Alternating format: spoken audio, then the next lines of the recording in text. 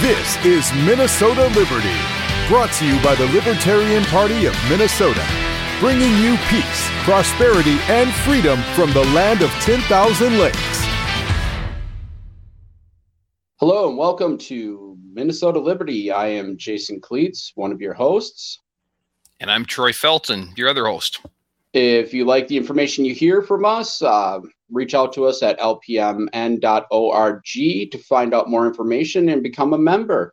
Tonight we are going to be talking with Toby Leonard. Toby is a gun shop owner in Mankato, Minnesota, and general expert on what's going on in the state when it comes to legislation on gun rights. So without further ado, let's bring in Toby. Welcome, Toby. Hello. Introduce yourself.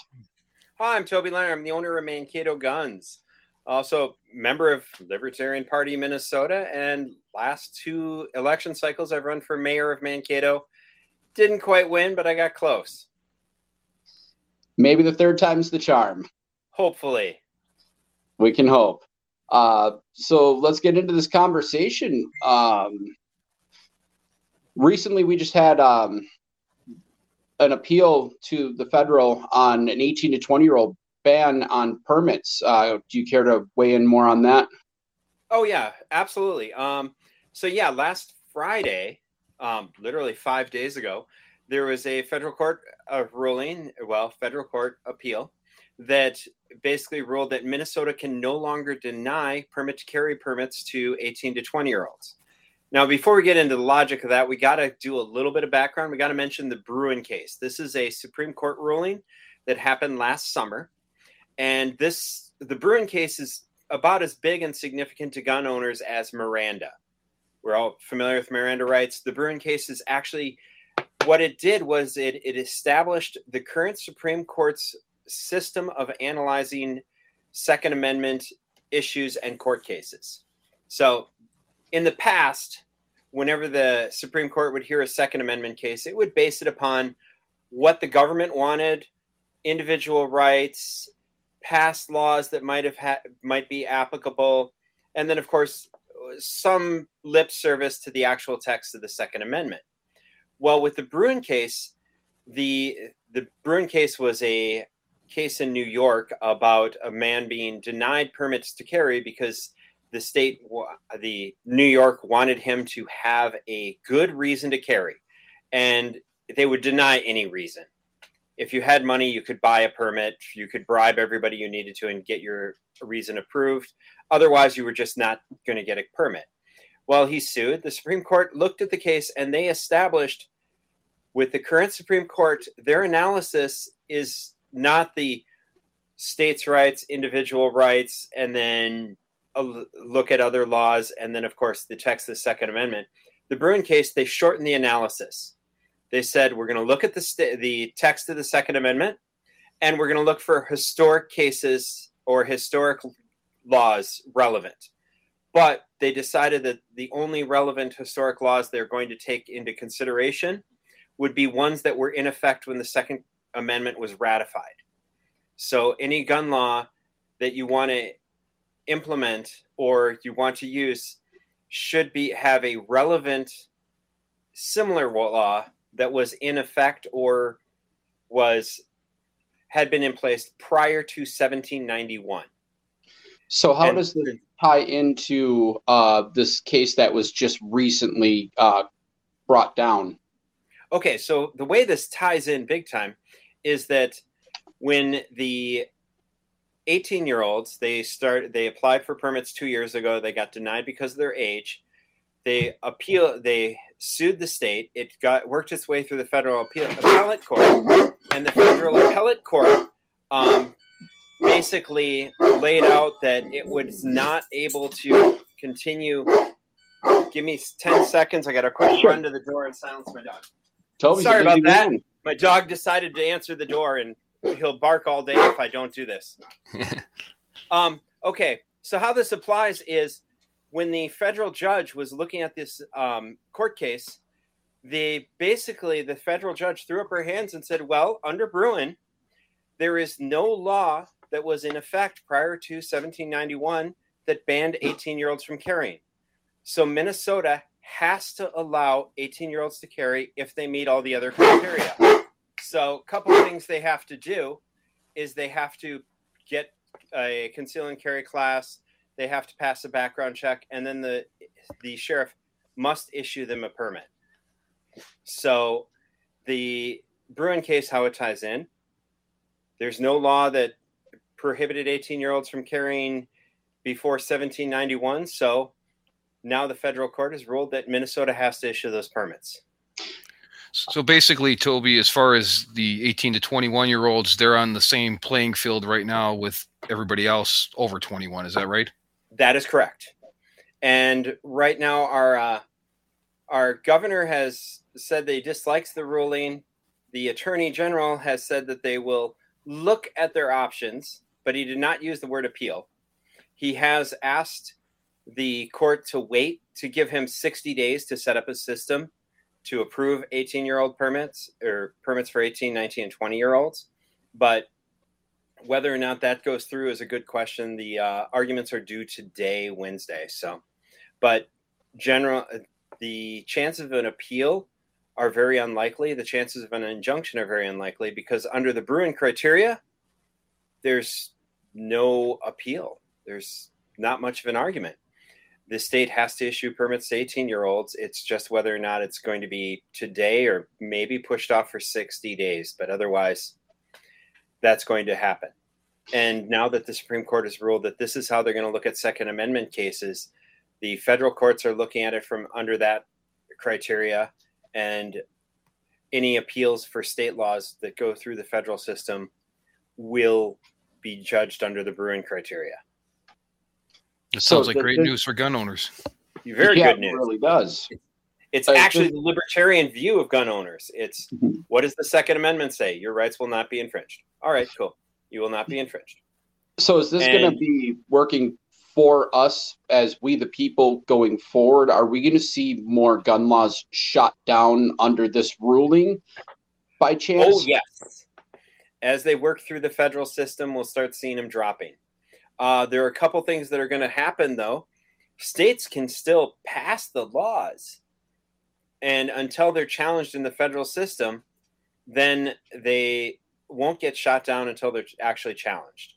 So we're seeing a whole bunch of gun laws in the state going through, but they may not be enforceable once they work through the federal appeal system. So how does that get into the appeals system? How does somebody take a law like that and sue for whatever reason?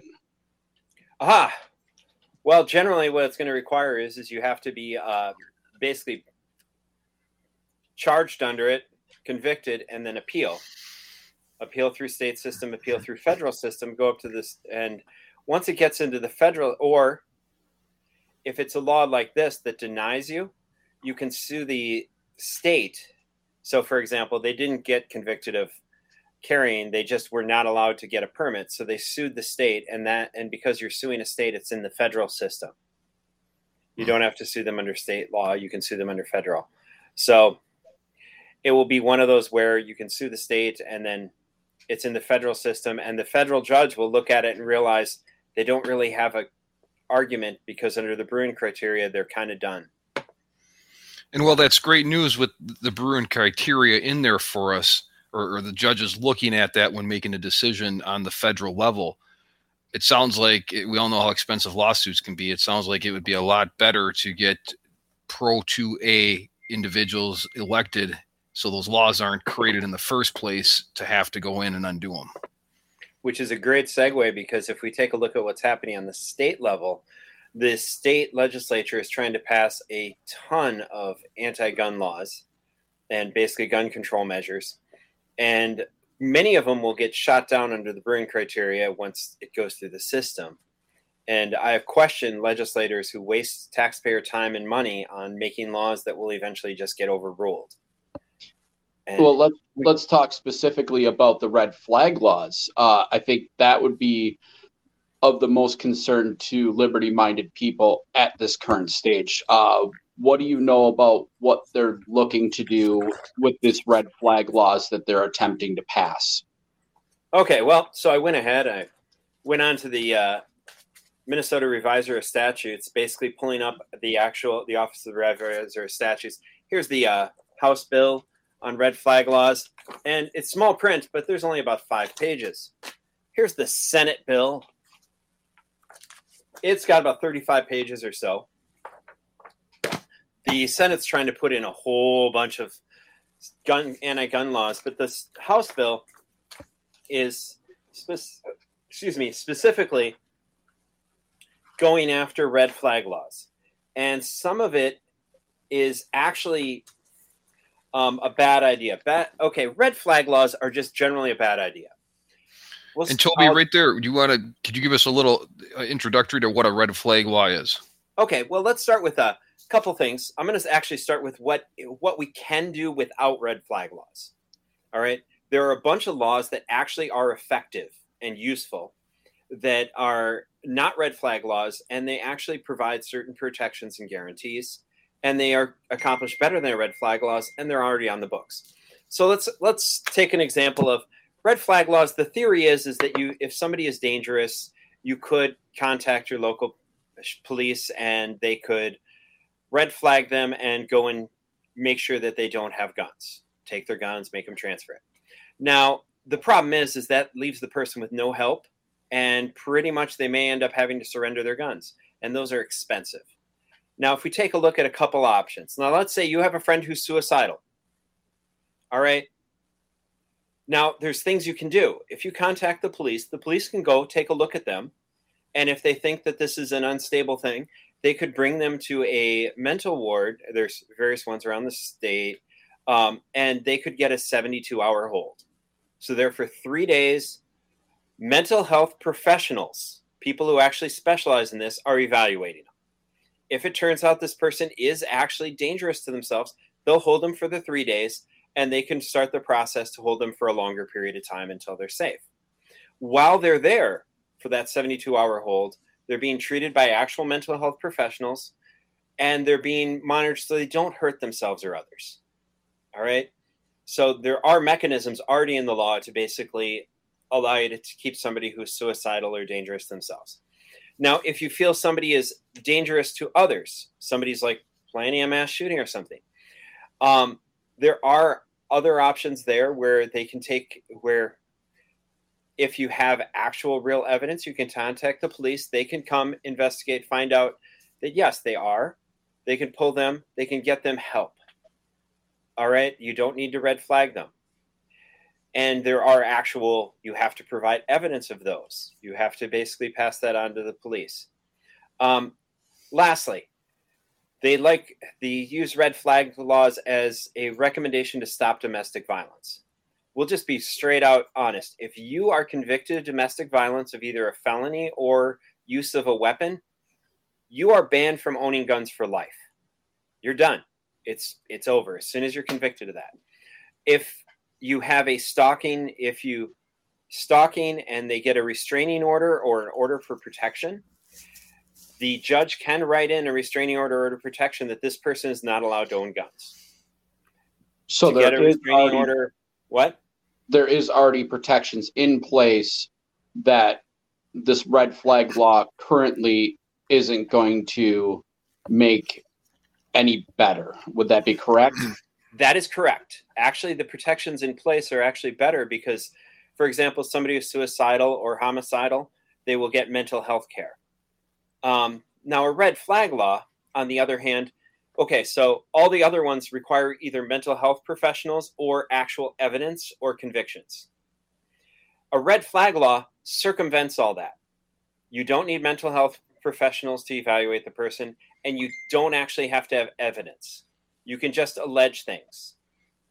Basically, you just have to be a minimally convincing liar. And what? Would there be any repercussions for a false accusation made under the red flag law if it turned out to be a false statement? One would hope, but it's almost never occurs. Okay. They have to prove that you intentionally went out of your way. So unless you bragged about it and could They could prove absolutely.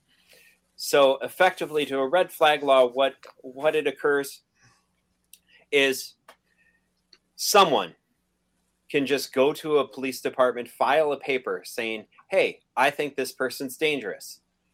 And I think they have guns. I think they have, and make a list of guns you think they have. All right. And then they will hand it to a judge. The judge will make a decision. And if they choose to red flag it, the person would be served with a red flag notice, and they have 24 hours to give their guns to a family member, give their guns to a gun dealer, or surrender them to the police. Now, officially, the law here that they have proposed says that when you surrender them to the police, it might be temporary or permanent.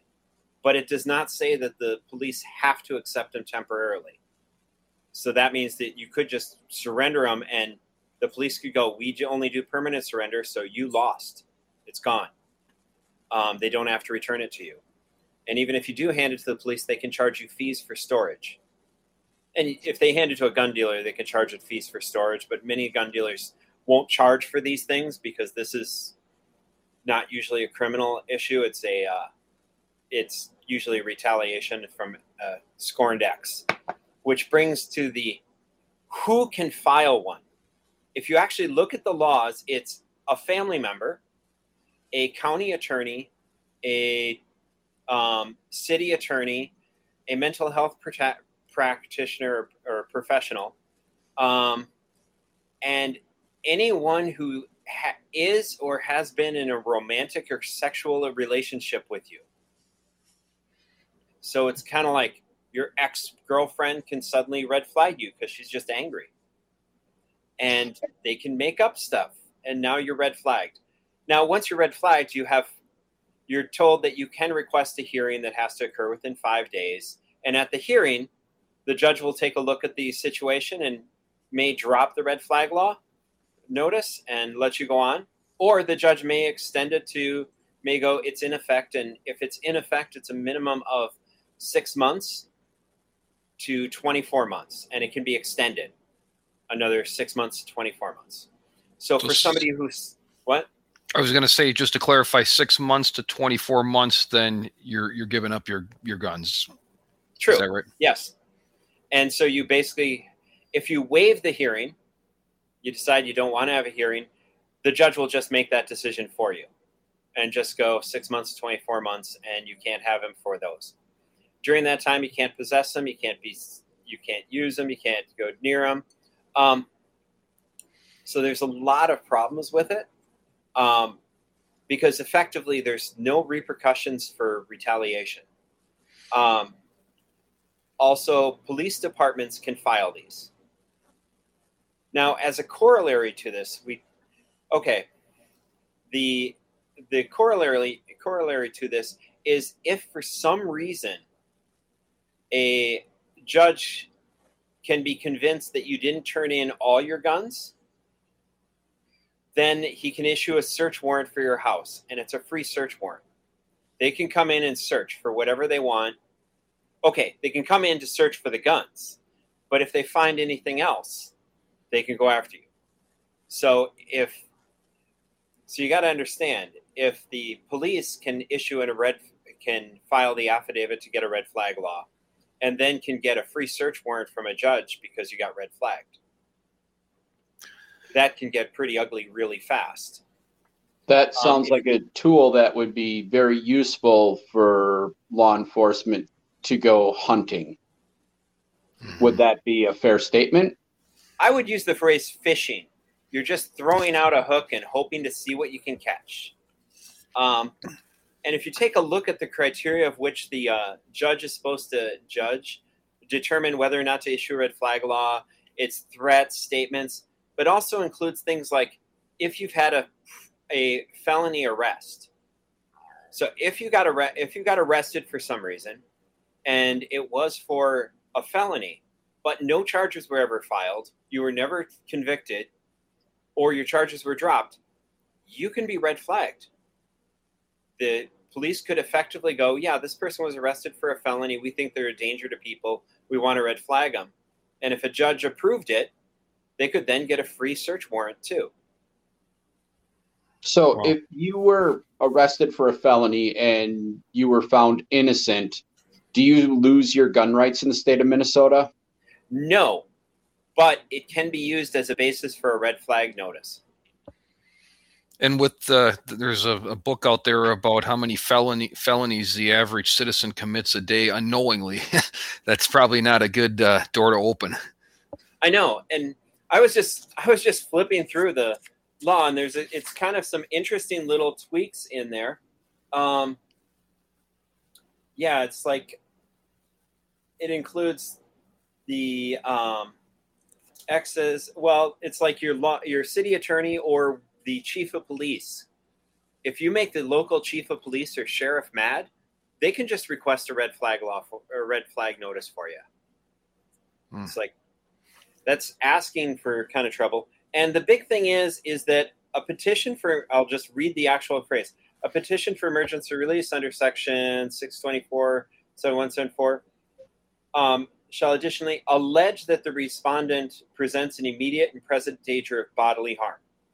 You don't have to have evidence. You just have to allege they are a danger.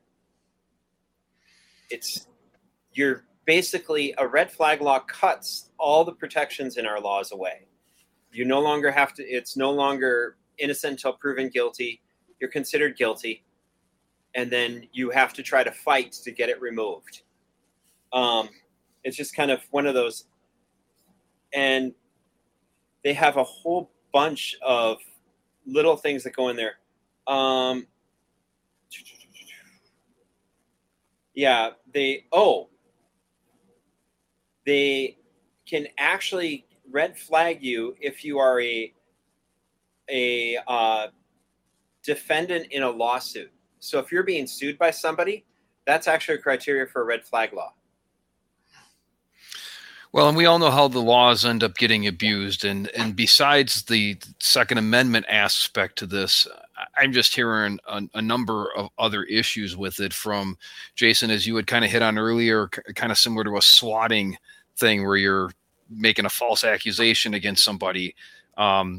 The expense of somebody having to store these with the police department. I guess one of the questions, Toby, that comes to mind is the administration part to this. So you're required to surrender your guns to, one option could be a family member. Who follows up with that to make sure that I did? I'm sure there's got to be some paperwork or some administrative process to make sure that I did give my guns to a family member and just didn't say I did. Well, they're supposed to, it says that you have to provide an affidavit that you have handed over to them and that they're signing that they have received them and they have them, to include the make, model, and serial number. So now they know what guns you have. And that leads to the other concern I heard with this is a National Gun Registry. Bingo. Yeah. You've now had to notify them what you have. Now, to further add to it is, as you mentioned, that this could be used as a swatting one. When the person is filing the original petition, they are going to list what guns you have. And if they decide to embellish the list or add ones that you don't have, now you're not going to be able to say that you turned them over because they didn't exist. So now the police can decide, well, since they said you had 6 guns, but you only turned 4 over to your family, now's a good time to get a good, easy search warrant. And now they can search your house. And because guns are small, they can search anywhere in your house. So wow. It's one of those things where this is just ripe for abuse, and it just cuts through all the legal protections that we have,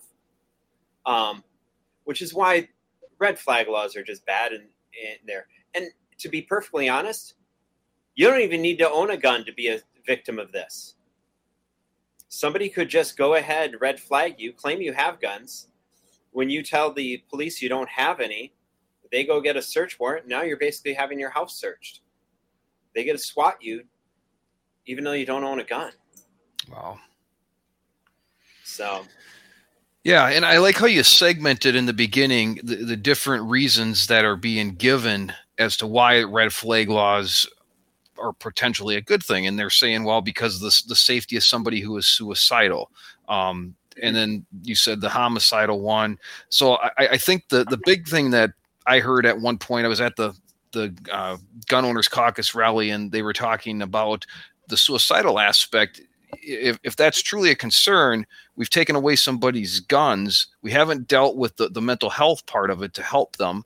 And two, we left them with a bunch of other tools in the house that certainly could be used if they intend to inflict harm on themselves. Yeah. If you are suicidal, you don't need to get red flagged. You need to get a 72-hour hold. You need to be put in a safe, secure place with actual mental health professionals who will evaluate you for suicide. They will start treating you for depression, and they will make sure you don't harm yourself. On the other hand, you red flag somebody. Well, if they reached, let's say somebody reached out to, say, their sister saying, hey, I'm having trouble, I'm feeling suicidal, and her sister red flagged them. They have nobody to reach out to ever again, because the person they reached out to just had the cops swat them, take all their guns that are actually generally pretty expensive. And now they have even less to live for, and they can't even trust the government. If they trust the government before, but we'll assume they can't trust the government now. Now they're really suicidal, and you didn't get them any help. On the other hand, you call and get a 72-hour hold.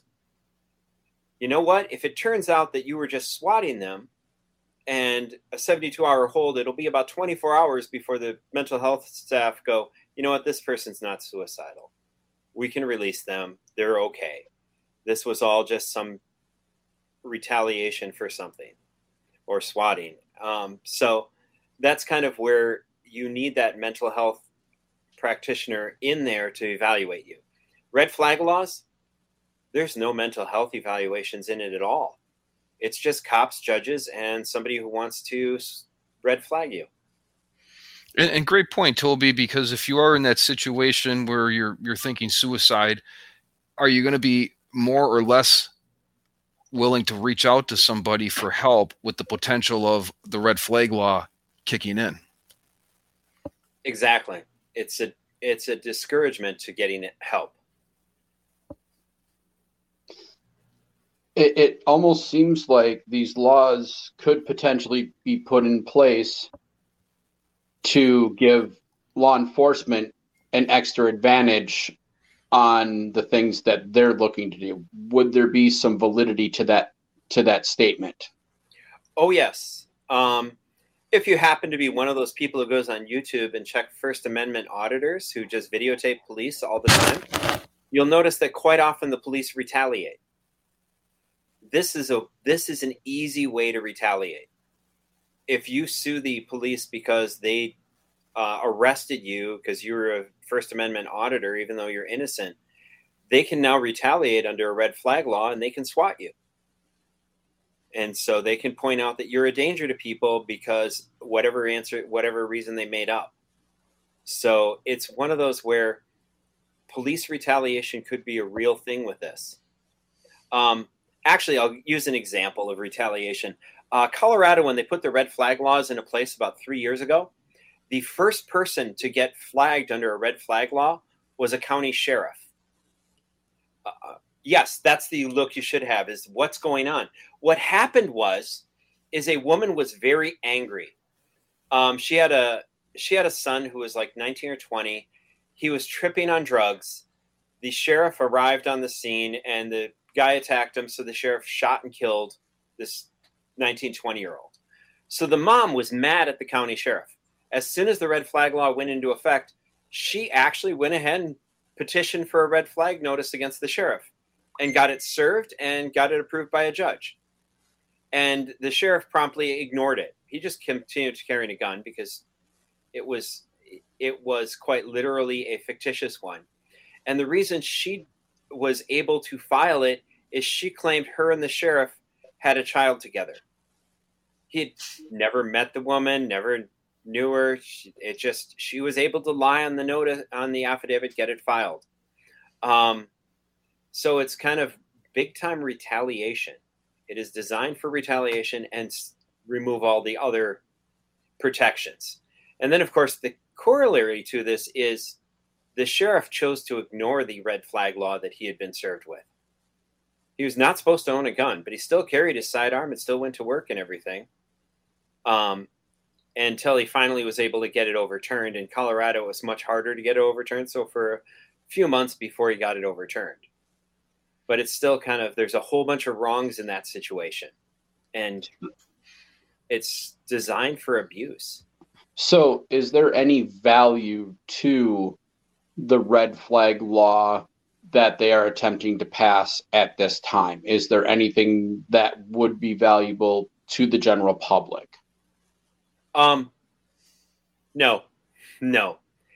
Every single thing that you can benefit from this can already be benefited through either one, a order for protection.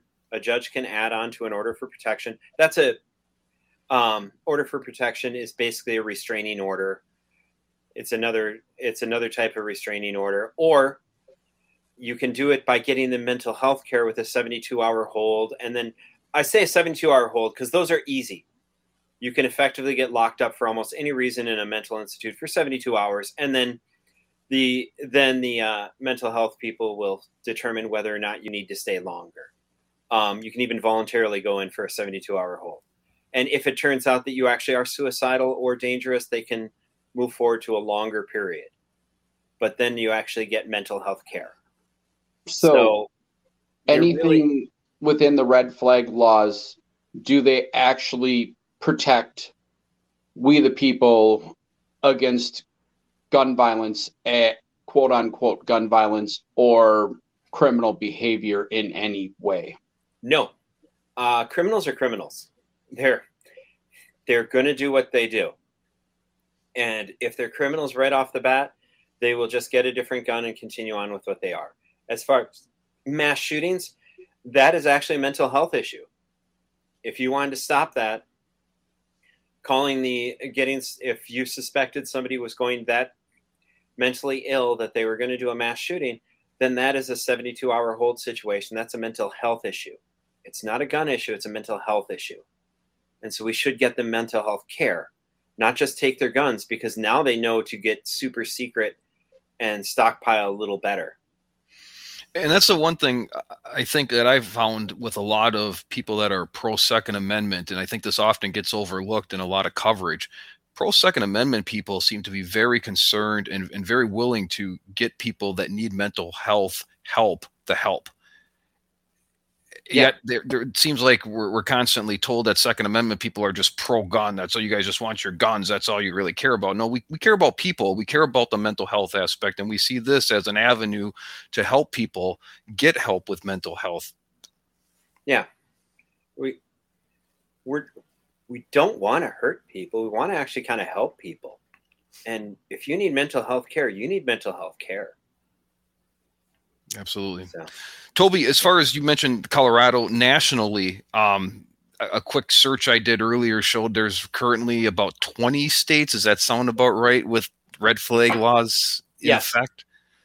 But the I guess thing that I saw and I was going, oh, wow, I didn't realize there was that many. There is currently 13 of them that are states that have it as a proposal. And knowing what I'm learning from you about red flag laws, I don't think that's a good option to go down. So what sort of things can we do specifically in Minnesota here to help stop this from becoming a law? Okay, first of all, contact the legislators and explain to them that we need to get mental health care for these people, not go take their guns. We need to get them actually mental health care.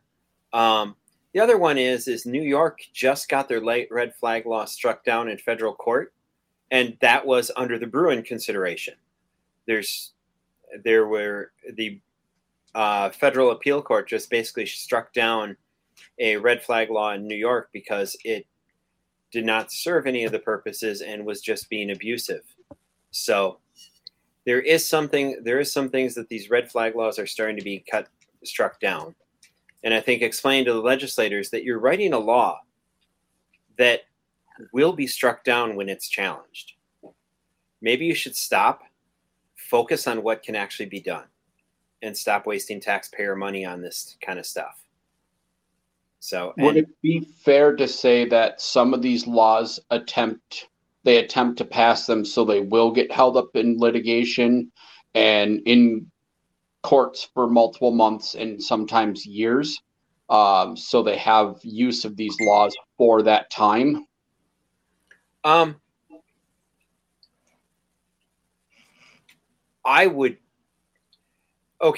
would be a minor reason. I suspect more of it is just purely trying to pander to their voting base, claiming, "Oh, we're passing this law," knowing full well the law will be struck down. And I don't think they actually consider we're going to tie it up for a few months and then we'll make it expensive to fight it. Because now that a lot of the gun rights groups are starting to finance some of these lawsuits, it's less about the finances of striking it down and tying it up. I think it's more of just pandering to their base and not understanding that you're wasting everybody's time. And I think we should, as citizens, we should hold our legislators responsible for reducing the cost to taxpayers. Because there's no reason we should be fighting for red flag laws that are lost cause from the beginning. That's a great point. I think the phrase of virtue signaling is probably appropriate. Right. Culturally speaking, I would agree. Culturally, what does this really benefit? The red flag laws? Yes. I don't think culturally it benefits anything. It just basically does virtue signaling. And it's for people who don't understand that there are other avenues that are more effective. There are ways to get people mental health care that they need, but instead you're just trying to take away their guns, which is just a small symptom when really the bigger problem is mental health. So that's kind of where the red flag laws, they're not useful. And the other thing that they're trying to push through is a universal background checks, which I think we have a few minutes to cover a little bit on. Yeah, let's do that. Okay, we'll mention a few things. They're trying to push through universal background checks.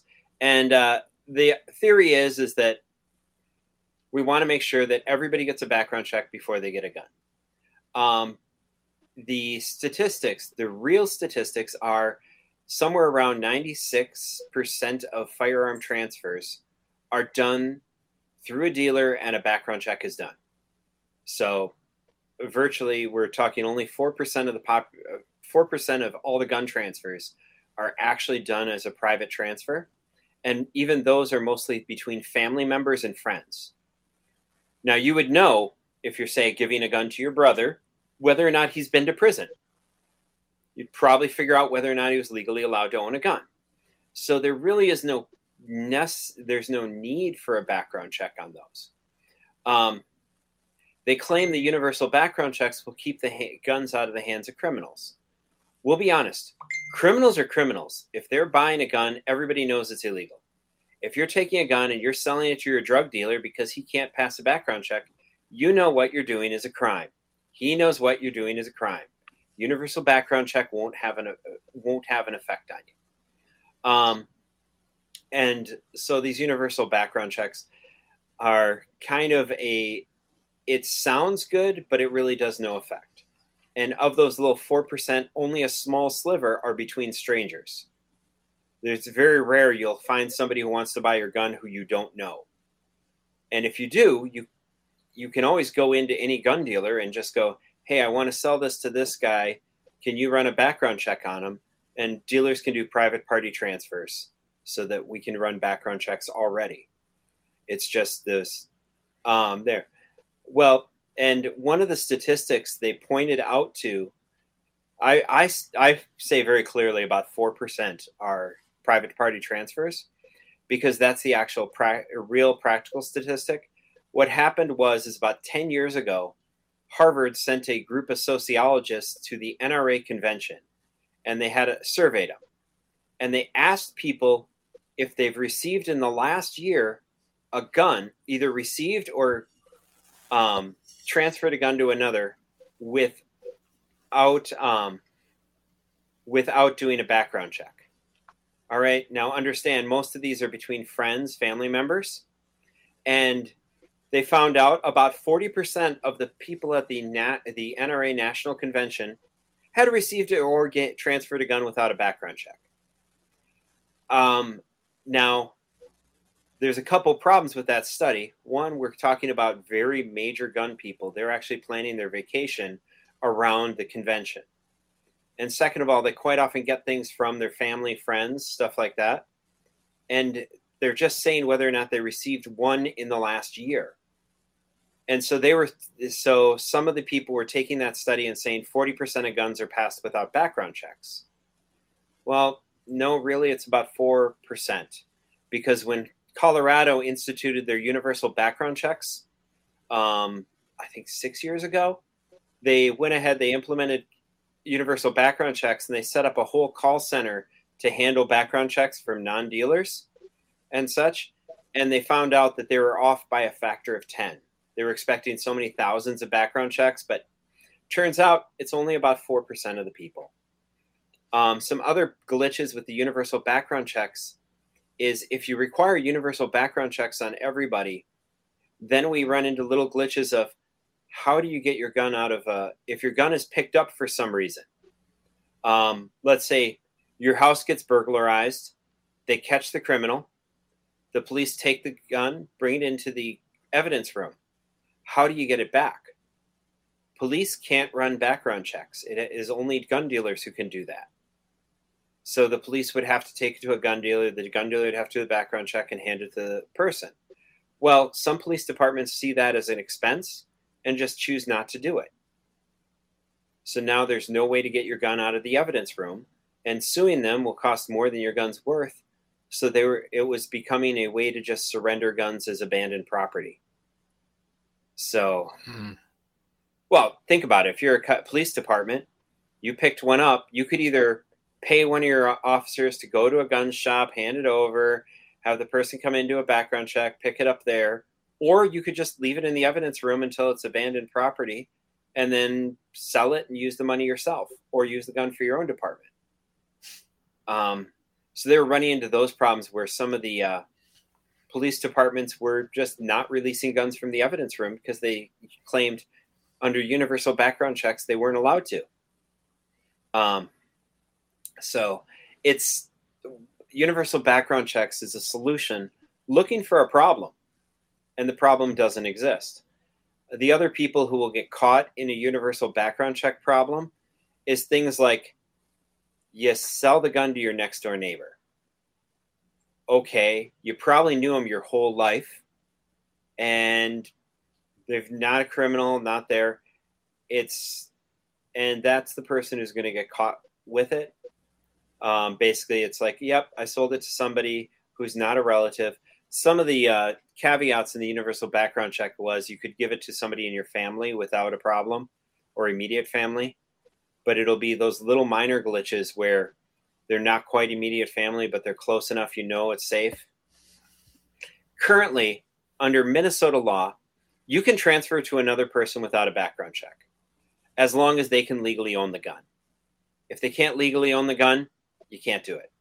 If they use it in a crime, you've got a lot of explaining to do and probably guilty of a crime also. So there's already some safeguards in place. It's just one of those where it sounds wonderful to demand universal background checks, but we're talking 96% of gun transfers are gone through dealers with background checks. The last little 4%, most are between family members. And when you start getting to the criminals, they're criminals. They don't care. Right. So is there anything in the red flag and the universal background check right now that would make Minnesota safer if these laws were passed? No. No, not even close. And Toby, just to give the viewers an idea here, like if I come into your shop and I want to purchase a shotgun versus a pistol, is there different processes in place? What does somebody already undergo for a background check? All right.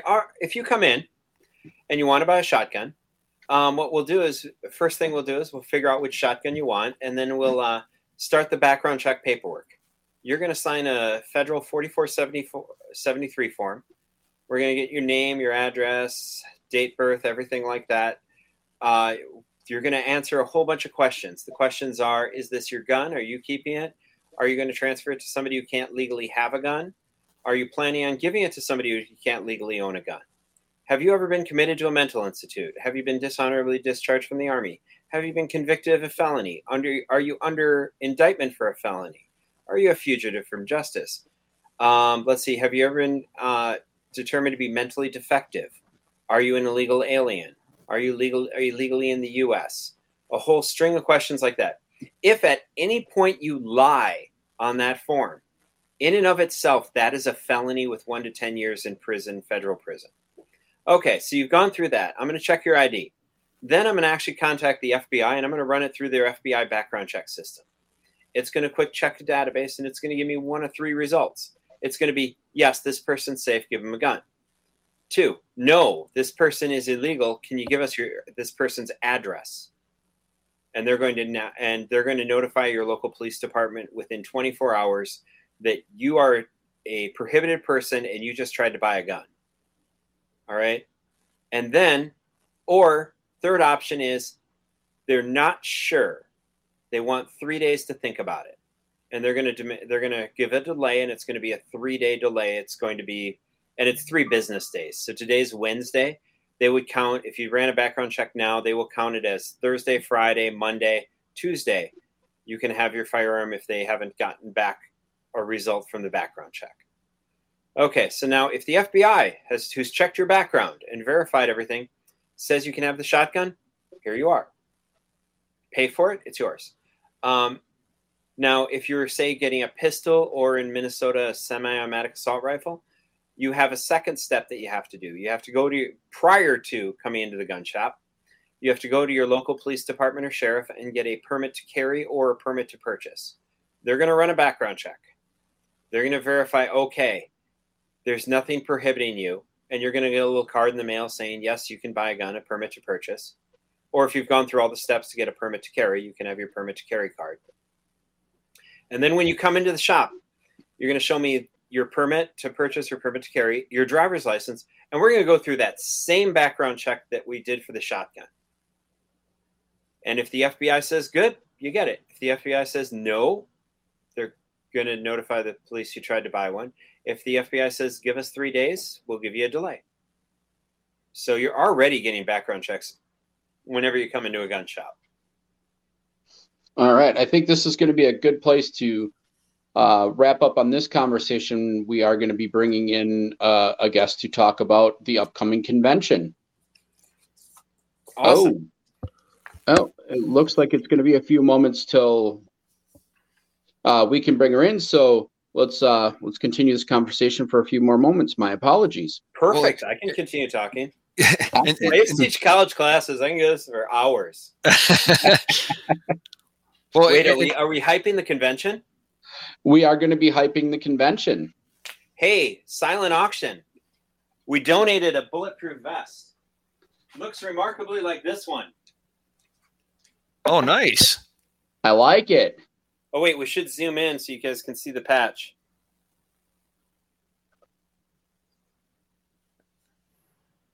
There we are. It's a little tough to read. What does it say there, Toby? Make taxation theft again. I love it. That is perfect. Yeah, so I donated one of these, and actually I'm going to have a second one with me because I donated the large size for the large, extra large, double X people. And if you're smaller and you would prefer the smaller size, I'll have it. We'll just trade it out so you can have a size that fits you. But yeah, it'll stop up to 44 Magnum. Oh, wow. And that's going to be a silent auction item. Is that right? Yes, it is. Excellent. And as I understand it, you're going to have a booth at the convention this year? I will not have a booth at the convention. I don't have the staff to staff a booth at the convention. Okay. Yeah. It's good to know that. I know you were there last year. Bought some really cool patches from you. Oh, yeah. Patches are always fun. I like the make taxation theft again and the there ain't no such thing as a free lunch. That's Those are absolutely great. right.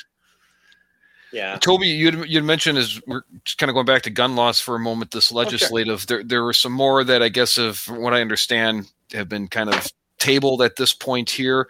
Anything else besides that red flag law and the universal background check that's on the radar? Oh, wow. If I were to flip through the Senate bill, they have a bunch of them. A gun registry. They were pushing for a gun registry. They were pushing for what a gun registry is. A gun registry is kind of like a driver's license, your license plate. You can click on it, you can enter in the serial number, and it'll tell you who the owner is. That's what a gun registry is. Now, currently, there is no gun registry in Minnesota. So if you own a gun, it's your gun, and you don't have to go to the government and explain who you gave it to or who you sold it to. All right. Now, okay, just to clarify, guns are traceable. There just isn't a gun registry to creep into your privacy. You can own a gun. Nobody needs to know about it. So let's say, for example, we find a gun is found at a bank robbery. They pick up the gun, and it's like a Smith & Wesson model M&P, and it's got a serial number of blah, blah, blah.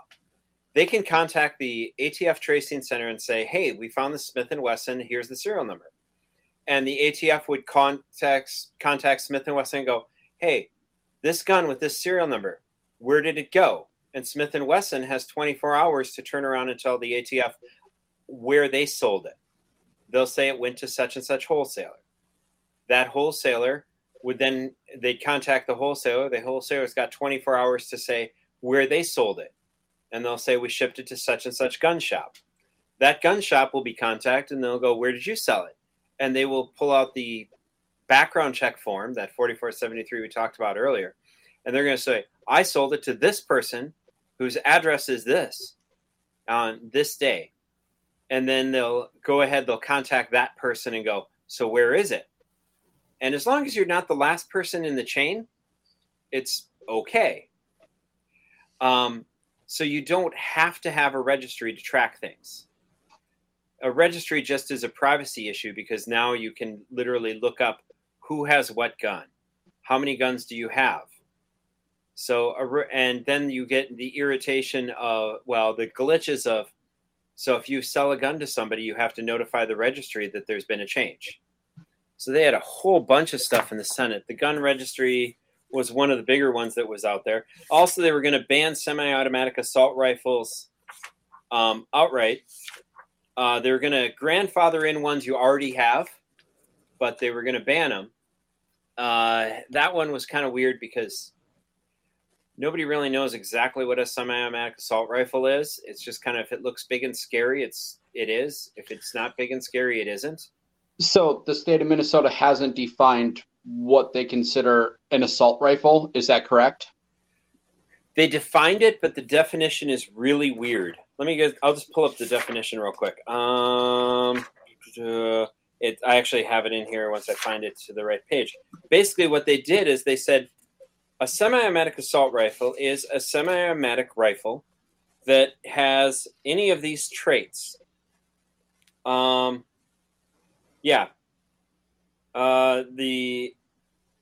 It's semi-automatic, and it has things like,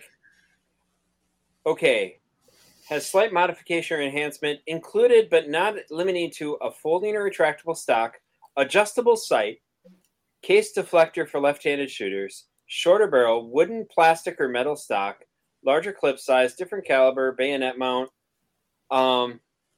anything that's kind of identical to some of the ones that go there, or includes any of the following.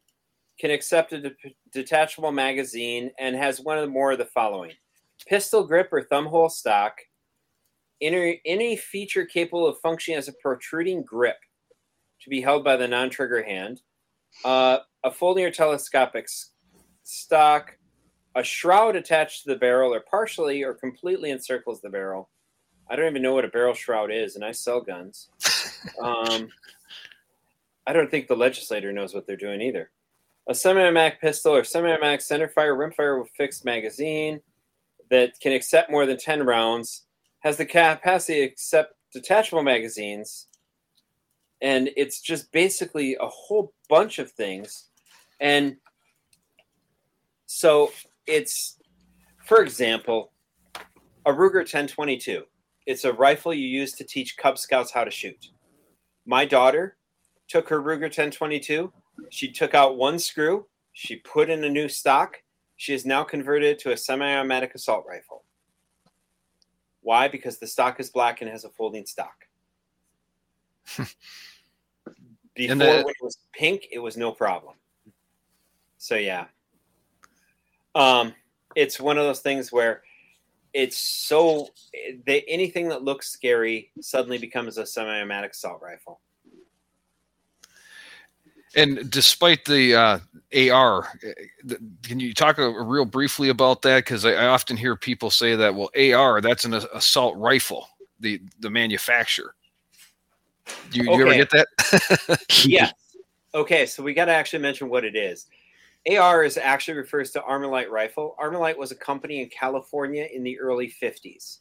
They did to guns what Henry Ford did to the Model T car. They made a mass-produced assembly line gun. Up until this point, gun manufacturers would make the parts, and literally a master gunsmith would sand and smooth each part so it fit together. So parts weren't replaceable. It'd be like going in to get your oil changed, but the mechanic had to spend 10 minutes grinding down the oil filter to fit because every car had a different oil filter connection. All right. So it was always kind of this craftsman thing. They had assembly lines, but they weren't well designed with interchangeable parts. Armalite went ahead and in the 50s, they got a great idea. Let's make interchangeable parts. Let's use plastics. And this was not basically fiber reinforced nylon. And they made this thing called an Armalite Rifle number 15. And they tried to sell it to militaries. Nobody wanted it. No, it was low power. It's not that impressive. Nobody really wanted it. It just happened to be kind of assembly line, and it worked okay. They eventually gave up and sold it to Colt. Colt went ahead and made a bunch of changes to it, and they converted over to full automatic and made an M16 out of it, and that went to the Vietnam War, and it worked out okay. And the military kind of adopted it. Now, all us vets, we're very familiar with how the controls operate on it and how to maintain it. So we kind of went for the civilian version, the AR-15. And all it is a mass-produced gun that has interchangeable parts. And it's the reason it is so popular is it's considered a Lego set for adults. I can take the whole thing apart using 2 wrenches, 1 screwdriver, a hammer, and a nail. Every single piece can come apart with those tools. A nail? Well, you have to have a punch to push out some of the pins. Okay, that makes sense to me. I could throw the hammer away and use a rock if I wanted to. It's fair. I mean, it was designed so that 18-year-olds could be taught how to, in the military, you could teach them in about 3 or 4 hours how to do all maintenance on it. So these things were there, and it's considered Lego sets for adults because you can do so many things. You want to change the caliber from a full-size rifle round to a 22. It takes about 30 seconds. I push 1 takedown pin out, take the bolt carrier group out, put a new bolt carrier group in, push that pin back in place, and then use a different magazine. If I want to convert it into a 410 shotgun, push that pin out, push the front pin out, put that aside, put a different upper on, push those 2 pins back in, use a different magazine, and now I got a 410 shotgun. I want to turn it into a pistol, or if I have a pistol and I want to turn it into a rifle, take the stock off, put a pistol brace on, 2 pins out, top goes on, 2 pins back on. You could do a lot of conversions with it, and literally your tools are almost nothing. You need just a couple things. So it's a Lego set for adults. And a lot of people go, yeah, it's an assault rifle because it looks big and scary. And it's like, no, it's actually kind of underpowered for a lot of the stuff that people would use it for. It's great for deer hunting, And actually, even deer hunting, it's a little underpowered. People usually pick a gun that shoots a bigger bullet. It's good for coyote hunting. Down here in southern Minnesota, there's a lot of coyote hunters who use it because coyotes are kind of smaller than deer, and they can drop it with that. But otherwise, yeah, people go, it's an assault rifle. Well, no, it's an Armalite rifle, and it was kind of the first mass-produced ones with interchangeable parts. I can take the parts from any of them and swap them into any other one, and it will still function. I appreciate that history on that. This looks like it's going to be a good spot for us to wrap up this episode. Heather is not going to be able to join us this evening, so it looks like we will be hyping the convention next week. Toby, thank you for coming on and sharing your insight with us this week. I was just going to say real quick, Toby, anything you want to plug or mention? Oh, hey, I'm going to be at the convention, but otherwise, yeah, Mankato Guns. Hey, if you're down in Mankato, check us out. Others can check us out online. And we also do conceal and carry classes. And if you go to the convention, go check out Maj Toure. He's going to be giving some presentations through there. All right. All right. Thank you. Thanks for joining us, Toby. Thank you for having me. All right. And that is Minnesota Weekly.